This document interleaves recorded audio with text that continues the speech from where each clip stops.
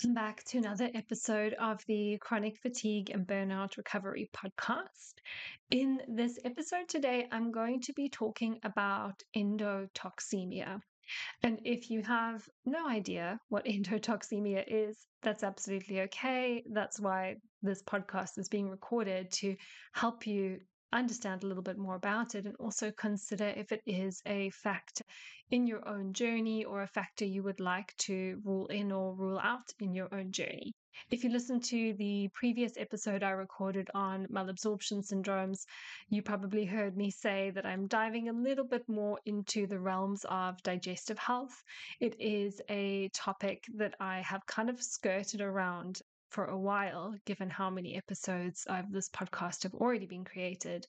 And I'm now diving into digestive health bit by bit in a little bit more detail.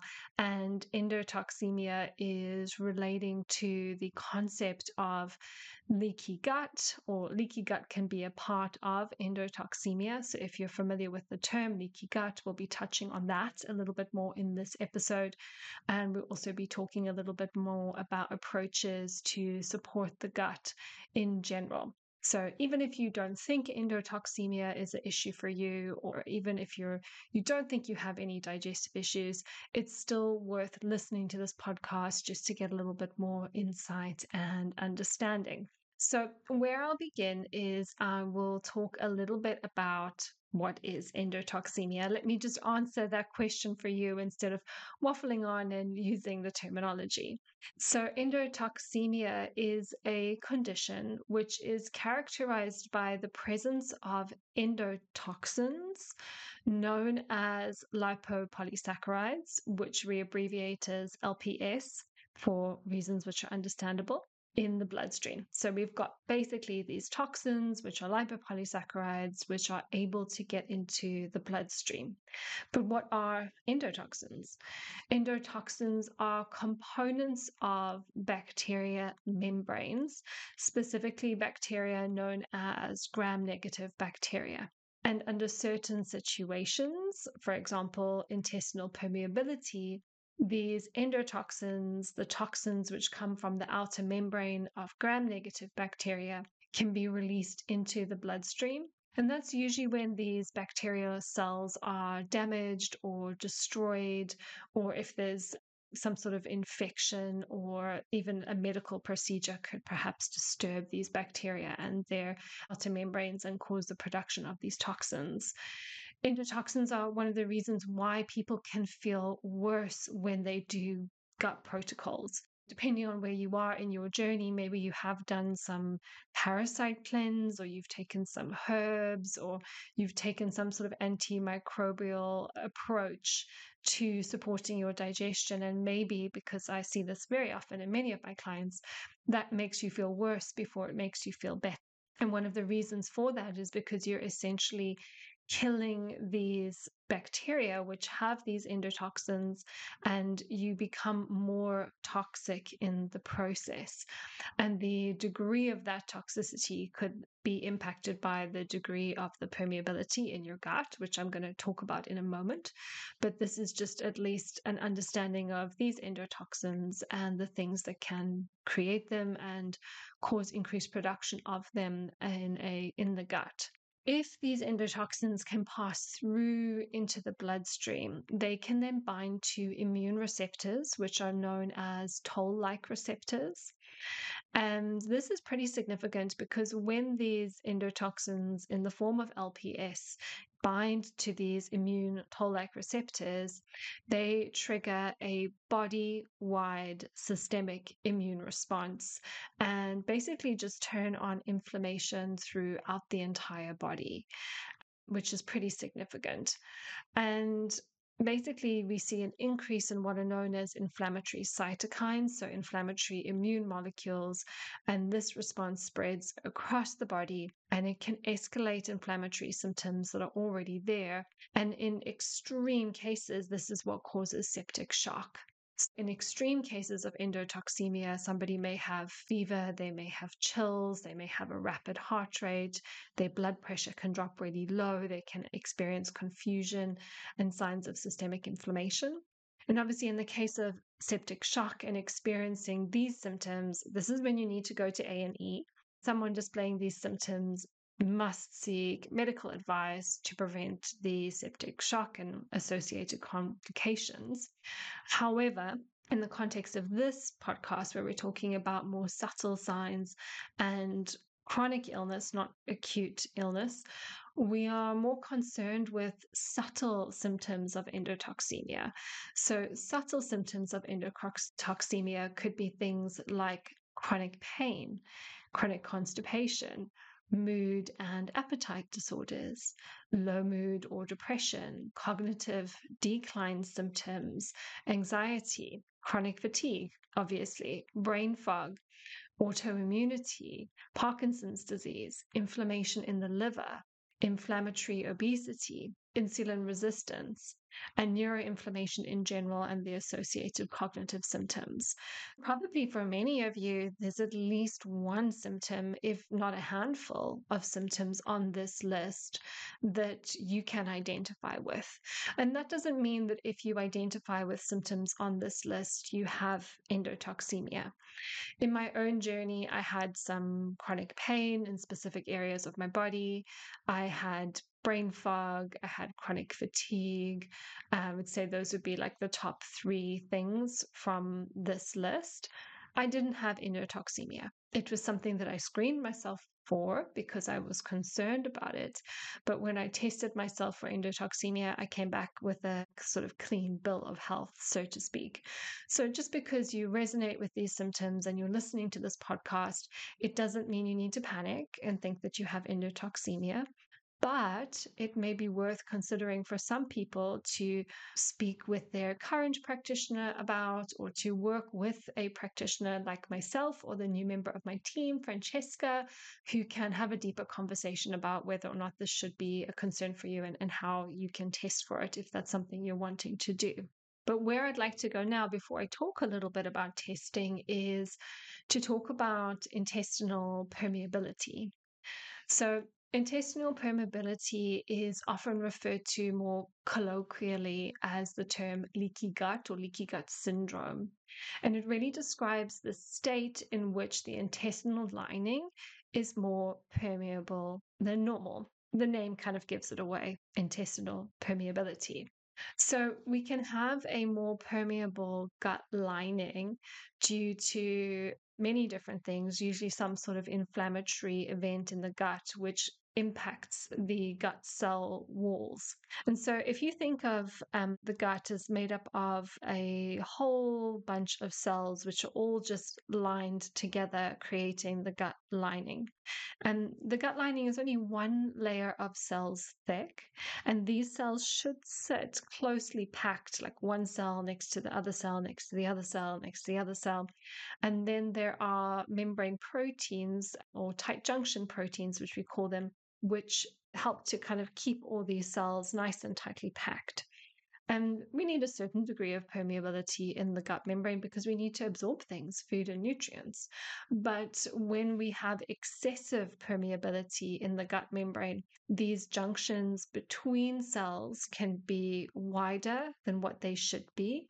And then that allows for the translocation of things into the bloodstream. In the case of endotoxemia, we're looking at the translocation of LPS into the bloodstream. And that's what we would call paracellular intestinal permeability. Things are moving or getting into the bloodstream by moving between the cells where the tight junctions are not as efficient, perhaps due to an inflammatory event. We also get transcellular permeability, which is permeability through the cells. Now, what we would usually see if there's permeability through the cells, that's usually when there has been a significant amount of cellular damage, where the cells are actually breaking down, being destroyed. It's not just the gaps between the cells or the tight junction proteins that are being affected, it's the cells itself.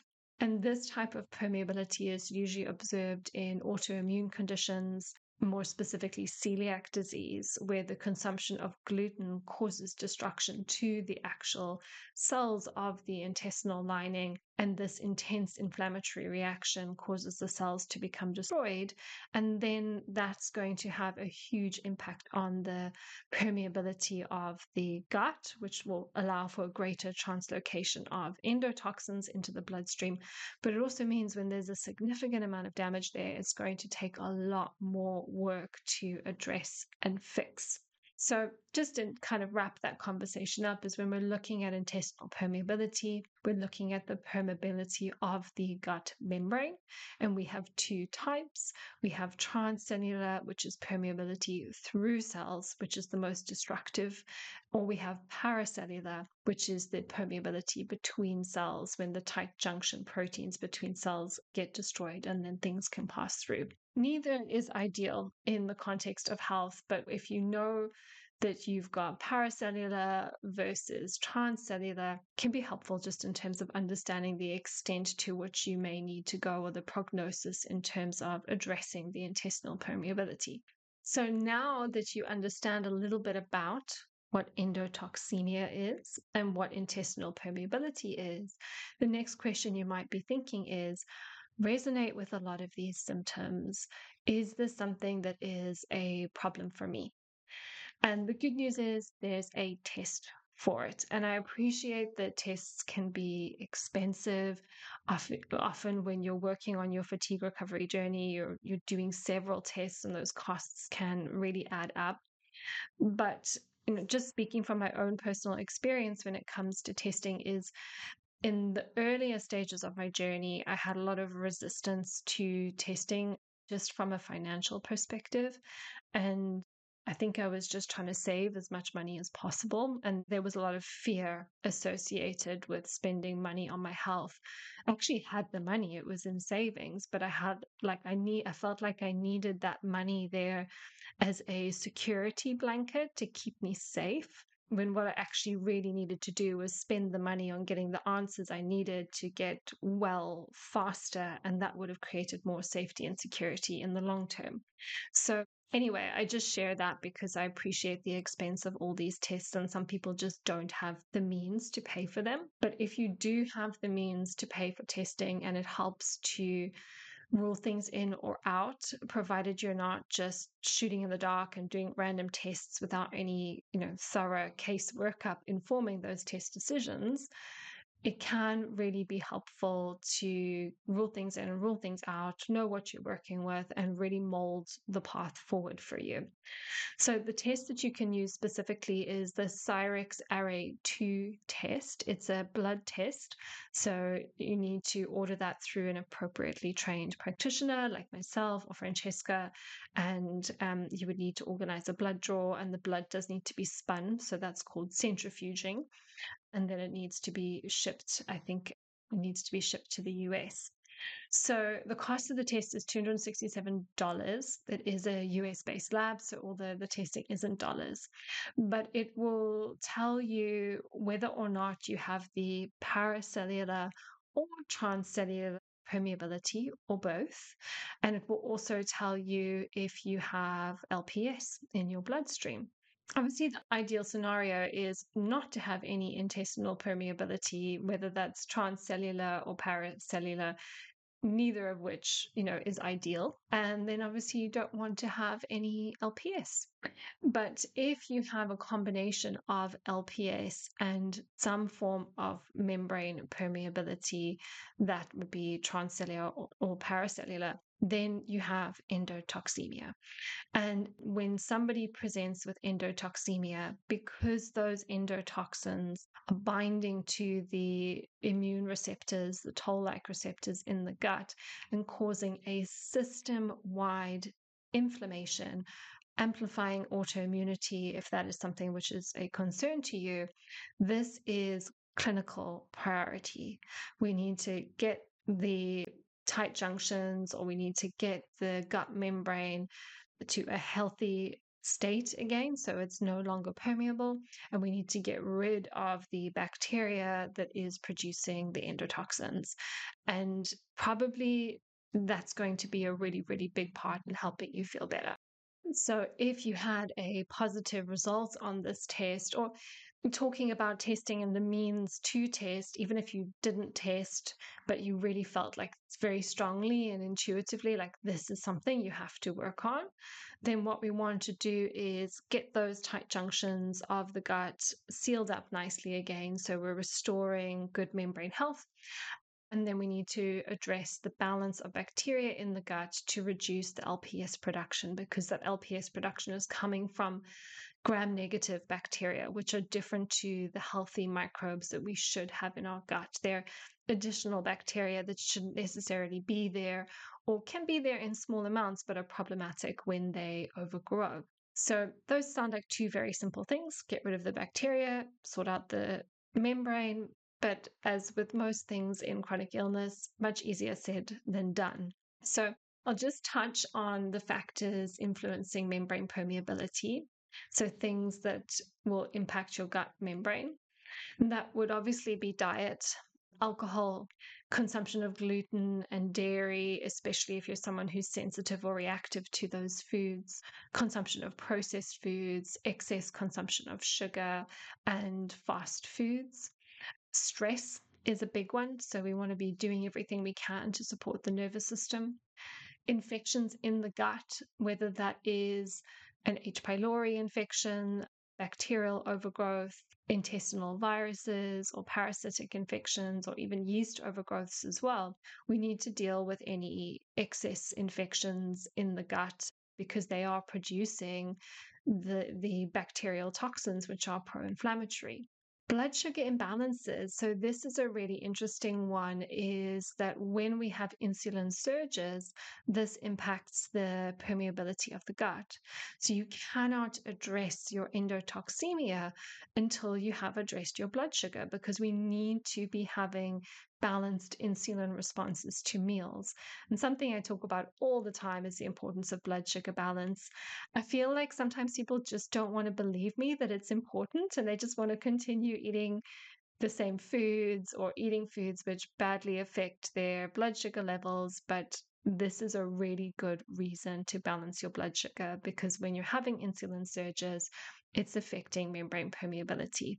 The next thing is obviously addressing any oxidative stress, especially intestinal inflammation, whether that is inflammation coming from infections, inflammation coming from food, or just generally like an inflammation perhaps coming from some sort of autoimmune condition in the gut, whether that is celiac disease, ulcerative colitis, or Crohn's disease. Hormone balances can affect membrane permeability. So that could be hypothyroid, it could be female hormone imbalances, progesterone, estrogen, testosterone. So if you're a woman who's perhaps transitioning through perimenopause, we really want to be thinking about how we support the hormones, which is something that Francesca does really, really well. We've got poor blood flow and oxygenation. If you have sleep apnea, if you've got asthma, if you've got anemia, these things affect the gut.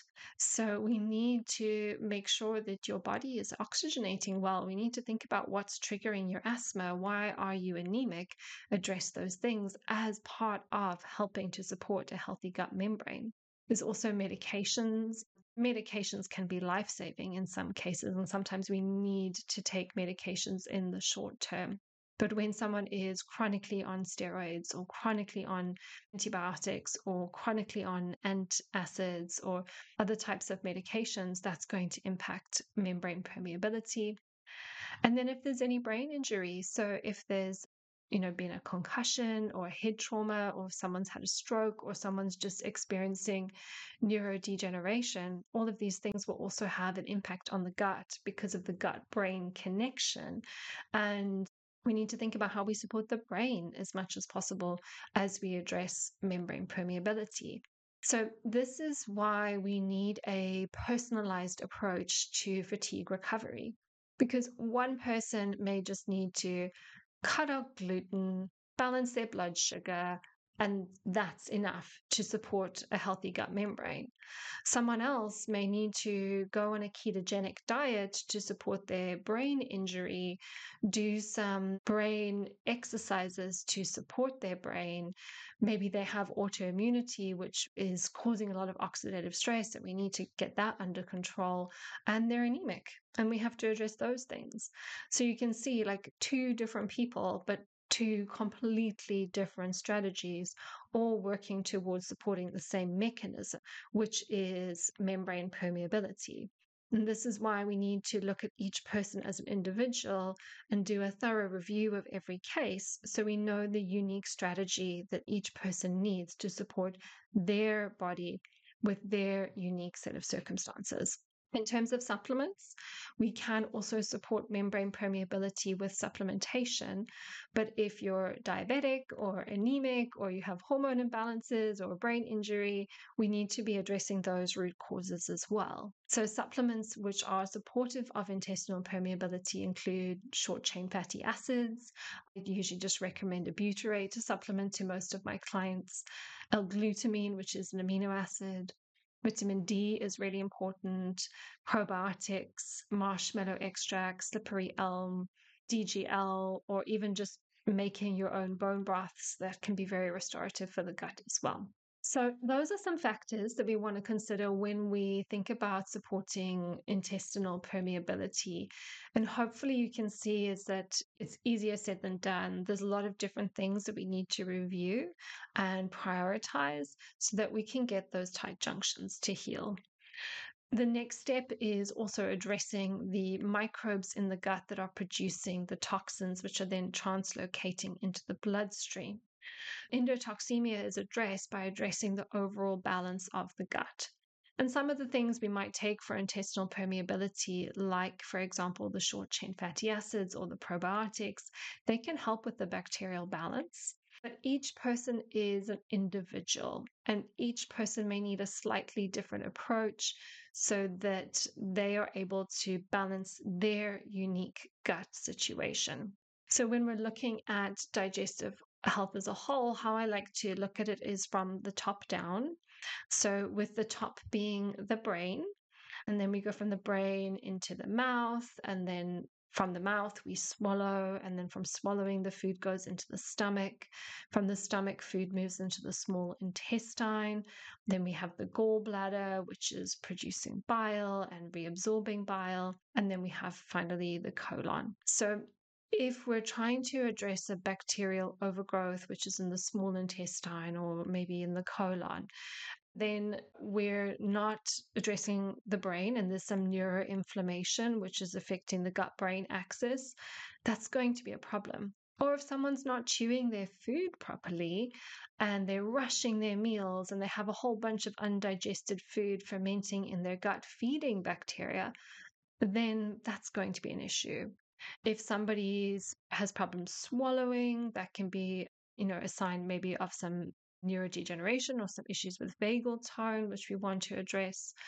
If there's poor stomach acid, that can be a problem because the acidity of the stomach influences the intestinal pH. And if there's low stomach acid, we have a higher intestinal pH, which means bacteria can thrive in the small intestine. Then you can take all the herbs you like to clear that bacteria, but it may just come back again if we don't address the acidity of the stomach higher up. Then once we move down into the small intestine, we need to make sure that there's no injury to the small intestine, there's no celiac disease or gluten sensitivity or damage to the brush border. We need to make sure that there's adequate enzyme production, that there's no malabsorption syndromes, which I talked about in the previous episode. And again, in the previous episode, I talked about the ins and outs of gallbladder function. And then in the colon, we also want to make sure there's a good balance of bacteria. So there's not unhelpful bacteria, which is also moving upwards into the small intestine if there's any issues there. So it's not really as simple as just take some herbs. for the bacteria, that we do want to take some herbs for the bacteria, but we also want to make sure that the brain is working, that there's chewing happening, that stomach acid is good, that there's enzyme production, which is good, there's no malabsorption syndromes, that the gallbladder is working well, and the colon is nicely balanced as well. Once we've done all of that, then we can add in nutraceuticals for bacteria in the intestines, which is creating LPS and the endotoxemia.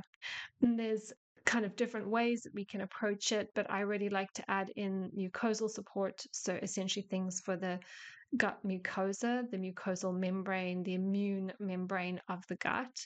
And that's nutrients like A, D, E, and K, essential fatty acids, L-glutamine, glutathione, DGL. We also might want to add in some biofilm disruptors. So biofilms being like a polysaccharide layer that bacteria and parasites and yeast and fungi can sort of hide under, almost like they have their own little colony, which is protected by this biofilm layer. And unless we break down the biofilm, we can't actually access these things with the herbs to remove and kill them off. So here we can use things like NAC, nattokinase, ginger, curcumin, those types of things. And then just your antiparasitics, your antibacterial herbs, so things like barberry, which is berberine, oregano, golden seal, wormwood, black walnut, olive leaf, garlic. There's multiple different things, and just using something which is broad spectrum and got a whole bunch of these things in can really do the job, because you're hitting things from multiple different angles. And of course, this all needs to be done on the foundation of a personalized diet, a diet which has got whole foods in it, a diet which balances blood sugar, and remembering all those other variables relating to the intestinal membrane health, which also need to be factored into the whole support plan. So sometimes with clients, this is where I start. I start them with, we're not going to get anywhere until we can get your gut sorted. So this is where we may begin.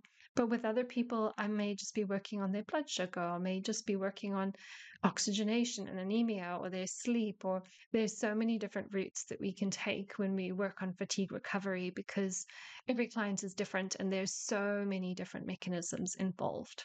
But I hope you have enjoyed learning a little bit about endotoxemia and intestinal permeability today.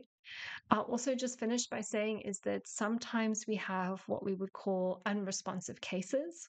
These are people who maybe for whatever reason will have chronic intestinal permeability, which means you're doing like everything possible to get the gut to heal, and it's just not healing for whatever reason. And that might be if someone has significant autoimmunity, if there's been significant damage to the microvilli of the small intestine, maybe there's neurodegeneration, which is already there, and you're just trying to prevent further degeneration of the gut plexus and the enteric nervous system.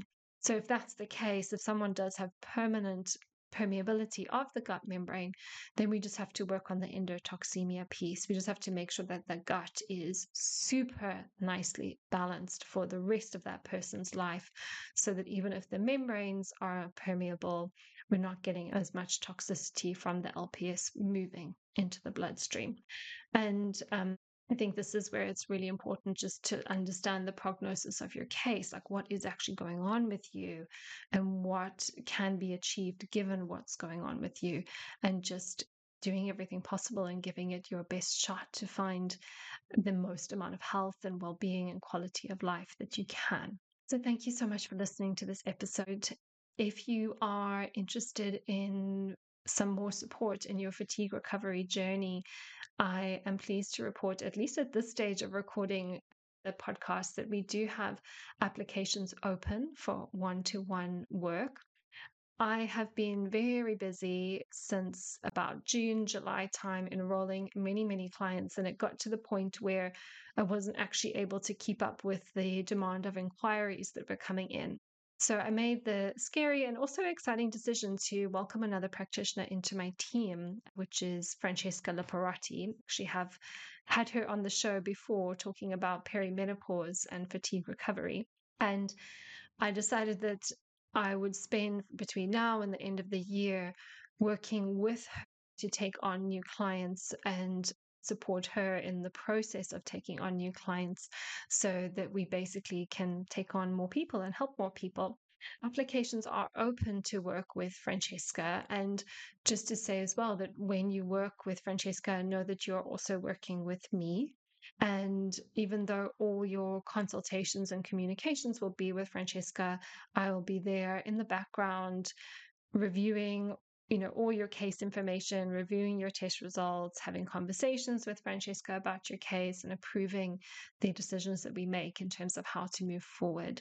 If you are looking for support in your fatigue recovery journey, you can just head over to my website and find the intake application for applying to work with her. You can have a preliminary chat. So it's just a chat to get to know each other a little bit better.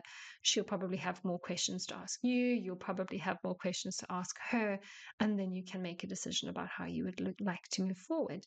I will wrap up there today. It has been wonderful sharing with you as always, and I will see you in the next episode.